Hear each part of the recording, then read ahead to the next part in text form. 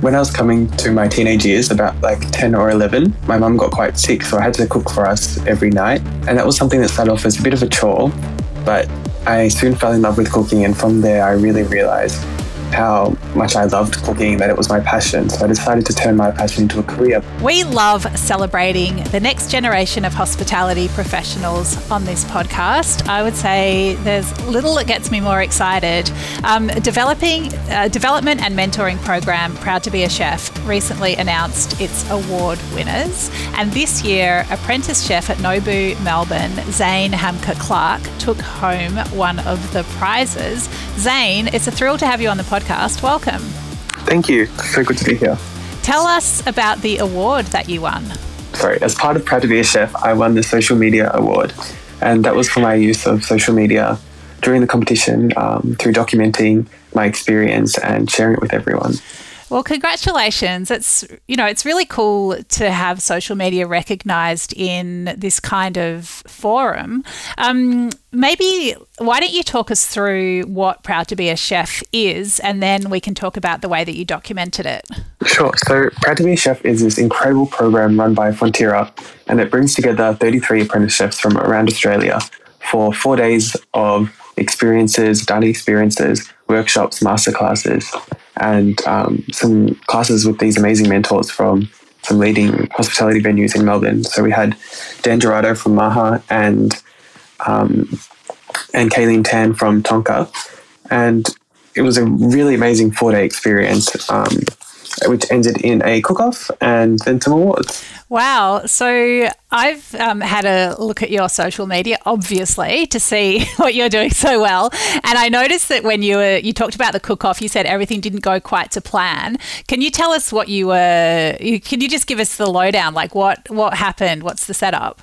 Oh, no. Okay. So the program was really about the 4 days, and the cook-off was just, something at the end, kind of there to motivate us and to share the food we love. So it wasn't the main aspect of the competition, which was kind of stressed throughout. But with the cook-off, my dish didn't go exactly how I wanted it. I didn't have electricity on my bench, so I had to run around between other people's benches.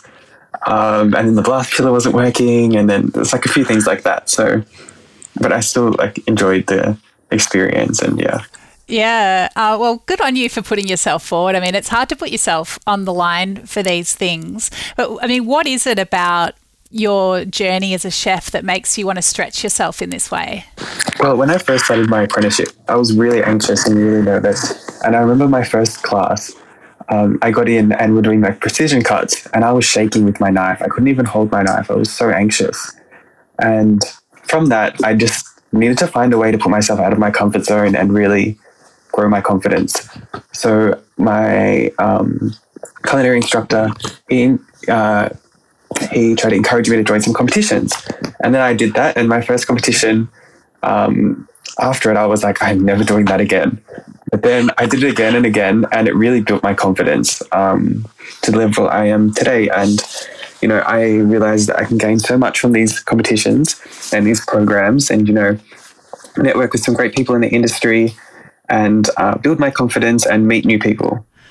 Wow, that's so admirable that, to be nervous, you put yourself in situations where you would naturally be coming up against that very feeling. So it sounds like you had some really good mentors to help you along that path. So, okay, best use of social media. So tell us your approach, and what was it, do you think, that the judges liked about the way you presented the Proud to be a Chef experience on social media? Well, going into the competition, I knew that we already knew there was an award for social media, but I already use social media quite a lot. I have my own little food page, and I originally started that as a way to just document my growth, and so I can look back and see how far I've come, and also document cool things like this that I'm doing. And then when I learned that we should do something for social media for Proud to be a Chef, I thought that I'll document it every day, doing a little vlog of everything we did and some posts about my journey, and I really just wanted to share that with everyone, and so other people who aren't in the competition can realize how we had such an amazing time, and I just wanted to share that with everyone. So I think that that enabled me to do so. Yeah, a nice one. It's interesting because the way you speak about social media, it sounds like pretty wholesome and positive, but I guess there can be a real toxic side to social media as well, just in terms of people comparing themselves with one another, and it's constantly wondering if you're up to scratch where everyone else is having this bright shiny life. How do you sort of balance those things? Well, for me, I use it I have a personal page and a food page. I think, for people's personal pages, social media can be a bit harmful towards, your self-confidence and a whole heap of things that go on social media. But for my food page, I just try to keep that as a way that I can use to gain inspiration from other people that I can learn from, follow people that I'm interested in, and then hopefully do the same and post my food, and hopefully other people are interested in that. So I think, it is a bit of a holistic thing, and I think it is a bit of a positive thing as well. You can just see how far you've come, and you can learn and grow from other people, which is what I try to do whilst using social media. Yeah, I love that idea of it, thinking of it almost as this personal portfolio where you can look back and see your own progress, and if other people want to come on the journey with you, then that's great too. It's it's a really nice perspective. Zaine, I'd love to learn more about what got you into cooking. Tell us about your journey to becoming an apprentice. Okay, so when I was quite young, I was always in the kitchen with my mum. I'd always help out and try to cook things and help where I could. When I was coming to my teenage years, about 10 or 11, my mum got quite sick, so I had to cook for us every night. And that was something that started off as a bit of a chore, but I soon fell in love with cooking, and from there I really realised how much I loved cooking, that it was my passion. So I decided to turn my passion into a career by starting my chef's apprenticeship after high school.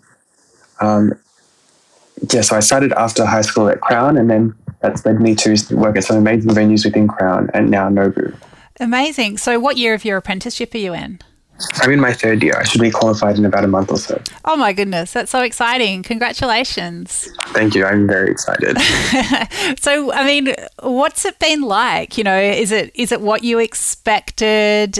What have the main challenges been? What have been, the good and difficult things along the way? It is everything I expected and a bit more. It's been challenging, as you can imagine. The industry is quite difficult, especially as someone who's just starting off quite young, straight after high school. The hours are quite difficult, but they change with each restaurant you're in. And I'm very lucky that doing my apprenticeship through Crown has allowed me to work in. So we get to rotate every 6 months. So I've been able to work in a range of different venues, cuisines, and service styles. So I've got to do, a lot of different things. But the challenges have definitely been the hours and feeling a bit connected through the industry. But it's been such a highlight, it's been such an incredible experience. Zaine, tell us about some of the tasks you've got at Nobu. What have you been learning? What's your role there? So I'm currently on the grill section, and I have been for quite a while. So I'm in charge of, cooking and day-to-day prep and service, which is really great because I get to use a lot of premium Japanese ingredients like Mayura Wagyu or A5. It's a really great place to work and to learn as well. I've got to learn a whole heap of different techniques that are really, essential to Japanese cuisine that I haven't learned anywhere else. That sounds so good. I've noticed on your Instagram that quite a lot of your cooking is vegan. Is that are you vegan, or is that an interest of yours? Where does that fit in?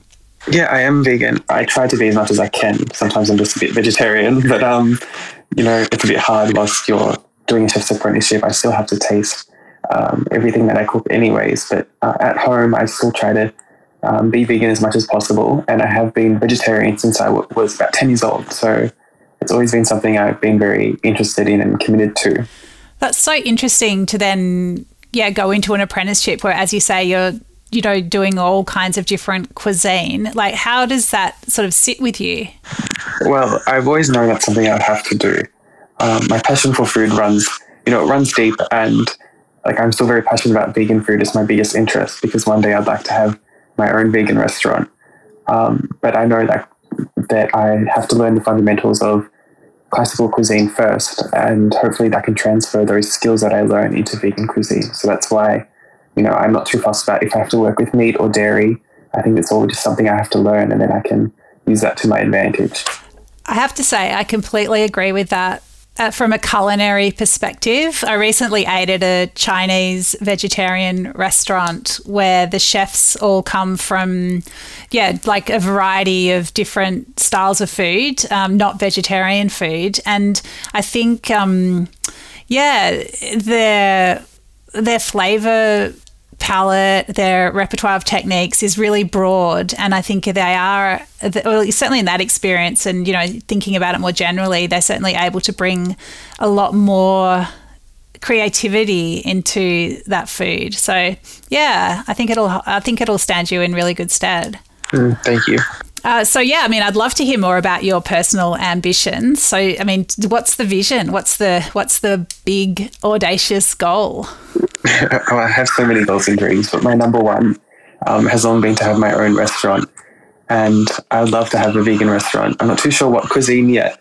It could be, Italian, modern Asian, but it's always been my goal. And I would love, as I said, I'd love to use all of the skills that I've learned in classic cuisine and transfer them to vegan cooking, and hopefully kind of revolutionize vegan dining. I love it. Are you a fan of Shannon Martinez? I am a big fan. So she's definitely been a bit of an inspiration to me as well. Yeah, she's so inspiring. And I noticed on her Instagram the other day that she reckons she's nailed vegan choux pastry, which I think is a pretty high bar to cross over. It is, yes. Wouldn't you just love to know how she's done it? I would. Maybe I have to work for her sometime. Yeah, I'm sure she'd love to have you as part of the team, Zaine. So once you've completed your apprenticeship, what's the shorter term goal? So at the moment, I will be completing about a month or so. And then I'll be working at Nobu hopefully until the end of the year. And then next year I'll be going to Paris. So a few months ago, I won a competition called the Tox Blanche, and that gave me an international scholarship to use how I'd like. And I decided to use that to study a diploma of plant-based culinary art at Le Cordon Bleu in Paris. And then hopefully I'll be working there as well and gaining some really good experience and skills and knowledge. So I'm super excited for that. Oh my God, you absolute legend. That is, congratulations. That's so cool. Amazing. Wow. We'll have to catch up with you after you've done that, or maybe while you're there, and you can tell us all about it. How are they making it delicious and French without cream and butter? That's what I want to know. So awesome, Zaine. So, for people who are considering embarking on a career in cooking, what kind of advice would you have for them? I would say to just take every opportunity that you get. If you have a passion for cooking and you really want to succeed, just try learn from as many different people you can. Try sort out the best chefs and learn from them, and gain as much skills that you can, and then get these opportunities. Like if there's a competition you see or a mentorship program, just go for it. You have nothing to lose, really. Amazing. Love your bravery and your big dreams. Zaine, thank you so much for chatting to us today. It's been really inspiring to talk to you. Oh, thank you so much. It's been great to talk to you as well. This is Dirty Linen, and I'm Danny Vallant. We air the issues that the hospitality industry finds hard to talk about, hearing from different people with unique perspectives. We want to hear from you as well. If you have something that needs to be said about a topic, get in touch so we can include your perspective. Contact us at dirtylinenat deepintheweeds.com.au or hit us up on Insta at Dirty Linen Podcast. We can't wait to hear from you.